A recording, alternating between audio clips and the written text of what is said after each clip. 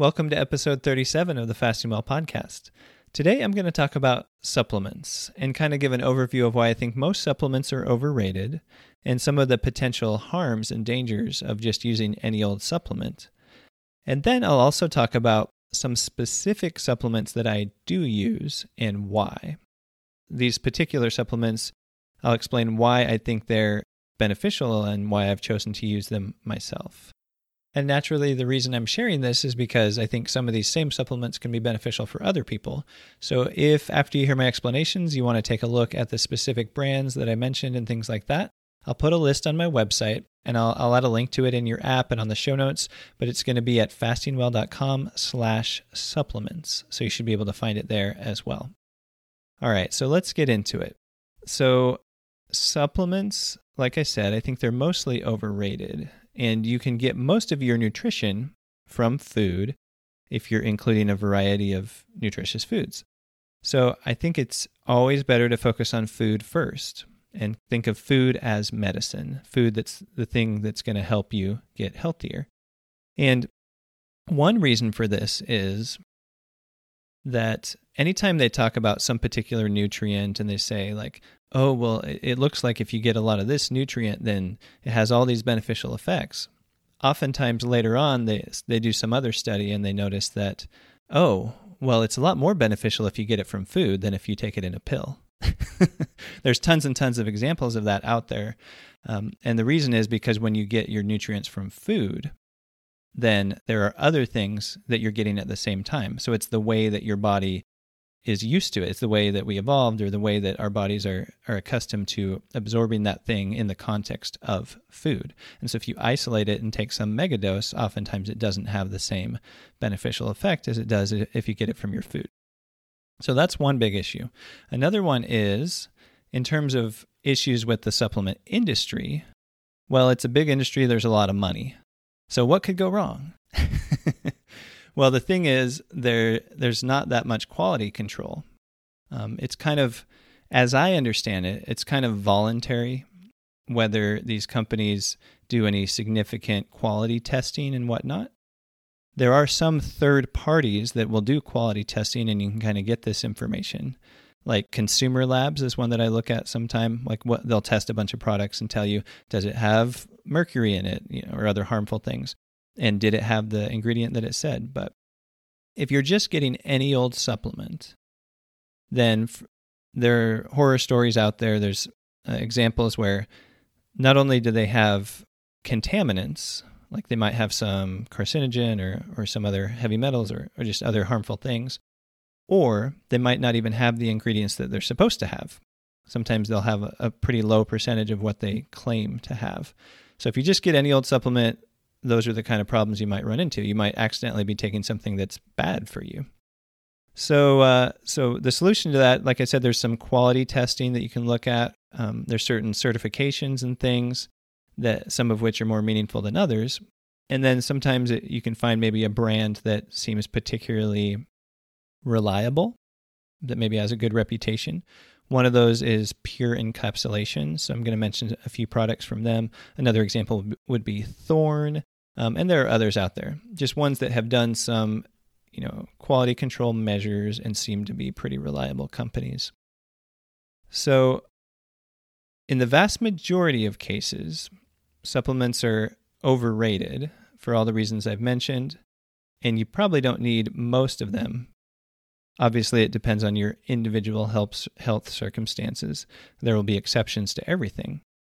But I'm going to go ahead and list off a few of the ones that I actually do use and the reasons why I've selected this relatively short list of supplements and why I choose to use each of these. So let's go ahead and get into the actual supplements. So one of the ones I use is vitamin D. And this is a little bit personal because skin cancer runs in my family. So I don't try to go out and get a ton of extra sun exposure. My dad has had various types of skin cancer, and he always has to go get stuff burned off, at the dermatologist and whatnot. So I don't want to be out there like getting sun exposure like crazy. I try to get some because it has other health benefits and whatnot besides generating vitamin D. But I think there are a couple other issues with vitamin D as well. And one of them is that we talk a lot about, when I say we, like the medical field, talks a lot about taking calcium, getting enough calcium to keep your bones dense and stuff like that. But taking mega doses of calcium may have some harmful effects as well. And so the idea of taking calcium supplements is mostly overrated, I think. And so I think for most people, it's not necessarily a good idea.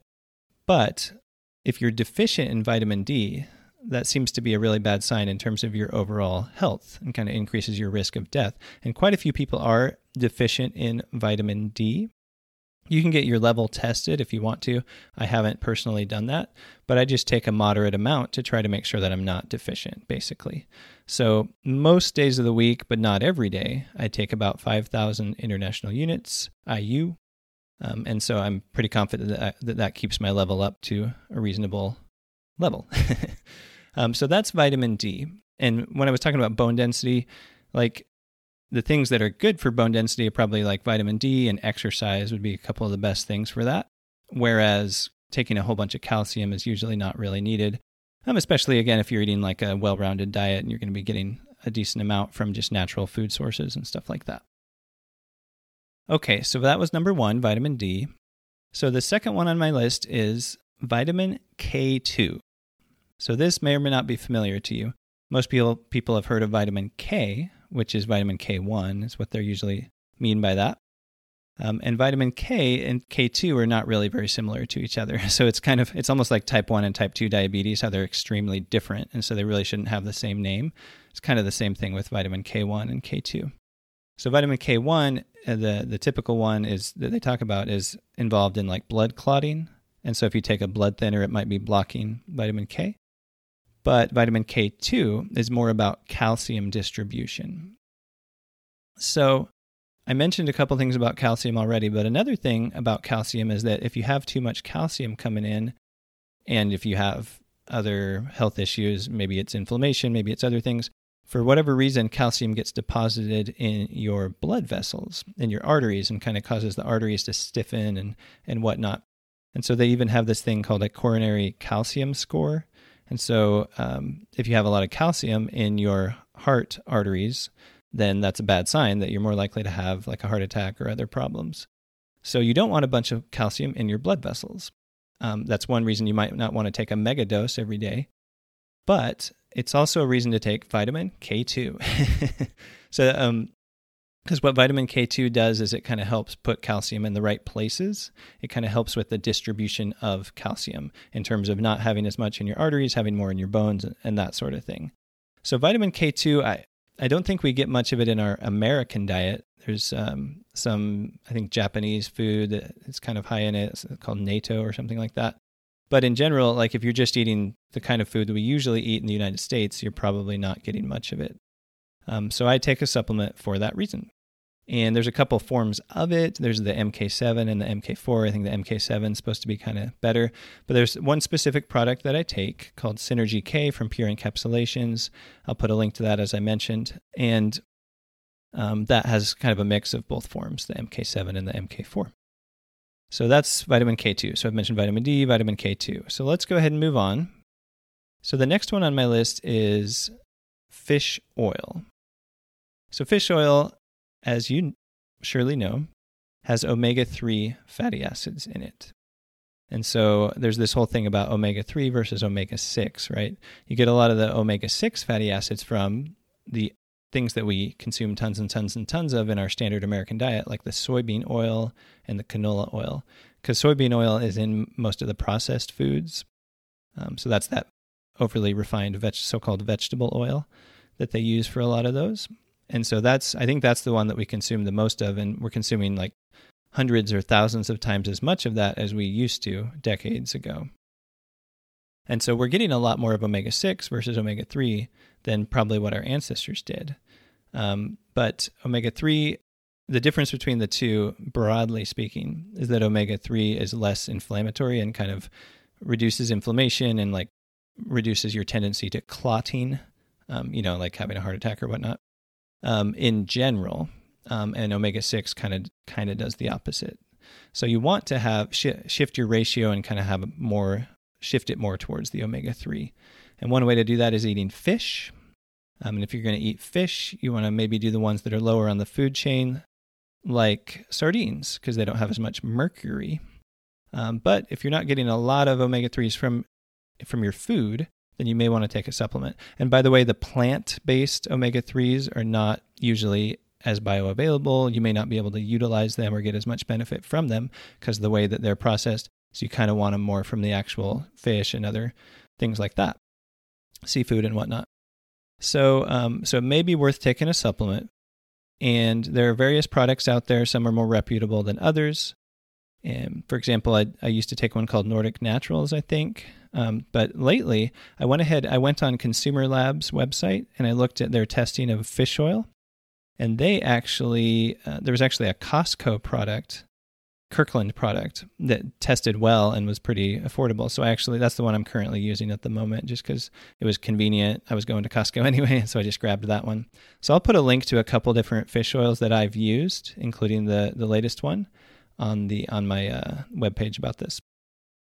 So that's fish oil. Next, let's talk about magnesium.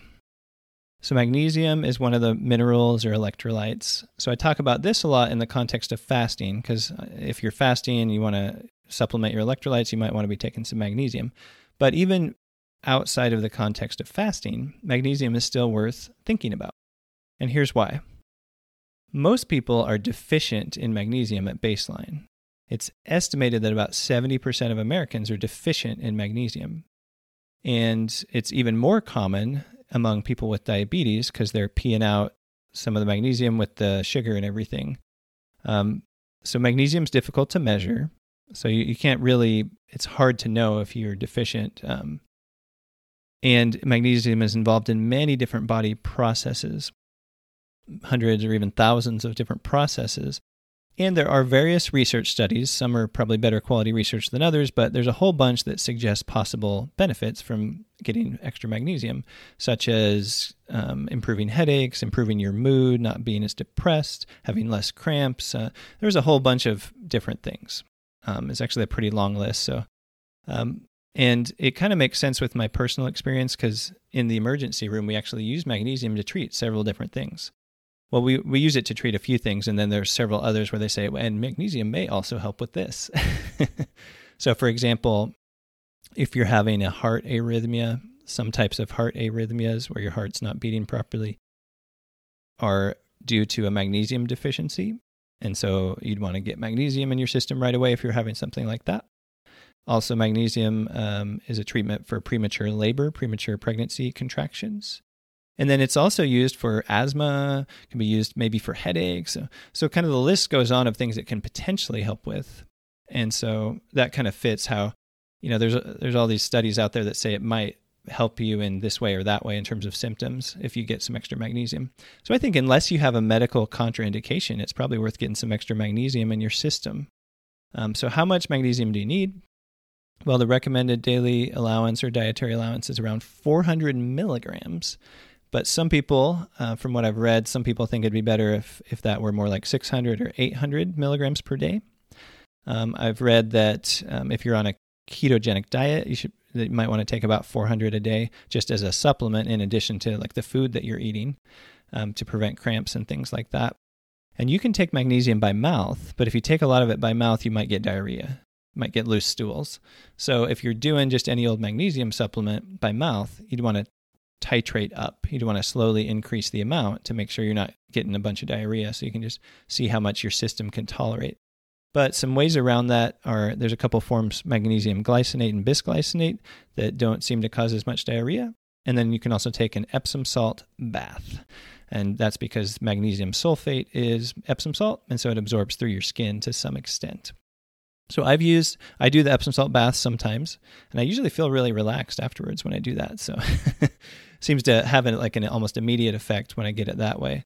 And then I take it by mouth sometimes. I've used powders. I'm kind of using up this magnesium gluconate powder that I have just because it was this big package I bought a couple years ago. So I've been working on that. I'm almost done. But for now, when I buy it now, I get magnesium glycinate from either pure encapsulations, or I've also gotten it from bulk supplements. So I'll put links to a couple of those products. So that's the story of magnesium. So it's pretty underappreciated, probably underrated as a supplement, actually, as opposed to many of the ones that are out there. So next, let's talk about, I have just a couple more on my list here. I guess 3 more. So I'll try to be quicker on these. So the next one is probiotics. Probiotics, which of course are bacteria. And so there's a lot of emerging research showing the importance of the normal bacteria in our gut, meaning our intestines. And so it's called the gut flora or the microbiome, intestinal microbiome, gut microbiome, all these different phrases that mean the same thing. And one of the problems with bacteria is, as a society, we take way too many antibiotics. And so I, of course, experienced this working in the ER and other places where I've worked, where people always come in with a cold and they want antibiotics, right? And so I usually try to talk them out of it, because the vast majority of the time, if you have a cold, meaning like a runny nose or a cough, if you're a fairly healthy-ish person, most of the time you do not need antibiotics for that. In other words, unless it turns into pneumonia or something like that. But many times, people do take antibiotics for those things, even though it's a viral syndrome, and they absolutely don't need antibiotics in most cases. So a lot of kids get antibiotics at a young age because of that same phenomenon, and because of the overtreatment of things like earaches. Like, not every earache needs antibiotics either. It depends on how severe it is, and et cetera, et cetera. So in general, we get exposed to way too many antibiotics. And there are other reasons too, like they use it in food production and stuff. So sometimes we're getting exposed to them indirectly. But in any event, that kind of wipes out some of the good bacteria in our gut. And the emerging research that I alluded to is kind of showing how important that bacteria is. It affects almost every aspect of our health, including mental health, including our blood sugar, including all these different things. So if you've potentially damaged your gut microbiome by taking antibiotics or through other issues, for example, if you take way too many laxatives, like getting ready for a colonoscopy, that'll impact it for sure. Then you may want to take a probiotic. Now, most probiotics are not good quality because they kind of need to, the majority of them probably need to be refrigerated, for example. And so if you just go to the pharmacy and get any old one off the shelf, most of the bacteria in it is probably not viable anymore. So you really want to get a decent quality probiotic if you're going to bother to take one. And there's one in particular that I do use, and it's called VSL3 or VSL number 3. And that's because it's really robust. It has a large quantity of these, colony forming units. I think they're called, like billions of them or whatever. I don't know. I don't remember the number, but it's a lot more than the ones you would just buy at your pharmacy. And it's been researched and shown improvement in certain gut conditions. So I know it's pretty robust, as I said. And then I do have some, like I took some antibiotics like 8 years ago or something that kind of caused me to have some TMI alert, but like constipation issues. And then eventually I took some VSL3, and it caused some pretty dramatic changes in my bowel habits, let's put it that way. So I could tell it was definitely doing something. But anyway, so that's one probiotic that I use, and those are the reasons. So next, let's talk about collagen. So there's different collagen supplements out there, and so that's a type of protein. Not only is it protein, but it can potentially kind of directly go into your joints and kind of help your joints. There's some research that shows it gets taken up into your joint cartilage and things like that, depending on the timing and how much you take and stuff like that. So it seems to be beneficial probably. So that's one reason I do use it. And most people don't get enough protein in their diet anyway, or enough bioavailable protein. So this is just another benefit in terms of increasing your protein intake as well, but it can potentially help your joints at the same time. So it's a win-win. So I've used a couple of products. One is Great Lakes Collagen, another one's called Vital Proteins. Both of them are available on Amazon, so I'll put some links. And the Vital Proteins, at least where I live, is also available at Costco. So that's the short version on the collagen. So that's kind of my main list right there. But you may be wondering about multivitamins. What about a multivitamin with a whole bunch of different stuff in it? Well, there are pros and cons. So the potential issues with multivitamins is that sometimes you get too much of certain things. You get too much of the wrong form of a vitamin or mineral. And if you get too much of the wrong form, it might push out the better form that you're getting from your food and kind of displace the good stuff. Because sometimes there's only room for so much of it in terms of like which ones are binding to certain receptors and this and that. So two issues in particular are the vitamin A and the vitamin E. both of those have issues in terms of like how much of the wrong form you may be getting from your multivitamins. So for example, you don't want a whole bunch of the preformed vitamin A, which is, I think is called retinol. So you want more of it to be from like the beta carotene. So if they have like a large percentage of it from the beta carotene in your multivitamin, then that's a good sign. Because if you have too much of the retinol, it can cause issues. I think it had something to do with prostate health in one particular study. But in any event, it's not good to get way too much of it. And you can also just have the overdose on vitamin A if you're getting too much of that. So don't go eating any polar bear livers. That's how you get too much of the vitamin A. Anyway, so vitamin E also has multiple forms. And if you just take the supplements, usually you're just getting one form, but your body's kind of supposed to have a balance of different forms of vitamin E. I think Rhonda Patrick mentioned that if you just take the one form that's usually in the multivitamins, then it kind of accumulates also in the prostate, mentioning the prostate multiple times, and can possibly increase the risk of prostate cancer. Now, I'm saying that possibly because I don't remember the exact research or whatever it was that she was citing at that point, but it's not really good to have that imbalance. You want like kind of the balance of natural forms of vitamin E. So when I look at multivitamins, I kind of look at those things and I kind of keep that in mind. Now, a multivitamin, on the other hand, may be worth taking because, the soil is kind of depleted, and so a lot of foods don't have as many nutrients as they used to have and so forth. So it may be worth taking a multivitamin as kind of insurance to make sure you're not completely deficient in certain things. And it's, there's a lot of different things in those multivitamins. So my approach is I take a multivitamin, but not every day. So that's why I do it just like 2 or 3 times a week. So that's kind of my happy medium, so that I'm hopefully not getting way too much of some of those preformed things that I don't really want, but I am trying to make sure I'm getting at least a little bit of some of the other things that maybe I wouldn't be getting enough of from my diet, at least some of the time, right? So I take one it's from Pure Encapsulations, called One ONE multivitamin. So that's pretty much my list of supplements. Those are my thoughts on multivitamins. I was going to give a quick honorable mention to all the stuff I've been mentioning is mostly like vitamins and minerals, right? But there are lots of other types of supplements. And one that I recently mentioned, if you're one of my email subscribers, you would notice that I recently mentioned Health Code meal replacement shakes. And so just like supplements, most meal replacement shakes are overrated. They have a lot of problems. But this one was created by Dr. Ben Bickman, who was on episode 18 of my podcast. He kind of helped decide what ingredients to use, et cetera, et cetera. And so it's actually pretty good. It has good bioavailable protein, a mix of healthy fats, and it's low carb. And so I don't use it all the time. I just use it when I'm in a rush or in a pinch or whatever. And so if you're going to get a meal replacement shake, that's probably the best option that's out there. So it's called Health Code. I'll put a link to that as well, just in case you want to check that out also. So sometimes I use other supplements, but I've just kind of listed off all the main ones that I focus on and the reasons why. So as I mentioned at the beginning, most supplements are probably overrated. There's a lot of quality control issues. So you want to make sure you're using a reputable company or a reputable product.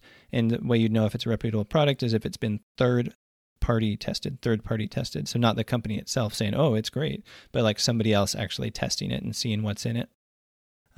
There are a few in particular that people tend to be deficient in, which includes some of the ones that I've listed, like magnesium and vitamin D. Like a lot of people are deficient in those, or we don't get much vitamin K2 in our diets here in the United States, and so on. So there's these specific things that certain people are deficient in, and so in those cases, it's probably a good idea to take something. But you mainly want to focus on the quality of your food, because even the nutrients that you do get kind of work better if they're coming from real food versus just taking a pill. So definitely focus on food first, but these are some supplements to consider. So I'll go ahead and link to kind of like a blog post, just a page on my website where I'll kind of summarize a few key points from what I said here, and then I'll list off some of the supplements that I mentioned in case you'd like to look at any of those specific products and whatnot. And then I'll probably put that in the menu on my website as well, just so it's kind of easy to find in the future. But for now, it should be fastingwell.com/supplements, supplements with an S at the end. And then I'll put a link to it on your app and also in the show notes, which are on my website. So that's just a different page on my website where I have the show notes for each podcast episode. All right, so you can check that out if you want to at fastingwell.com/supplements. That's all for today. Thanks for listening. I'll see you in the next episode.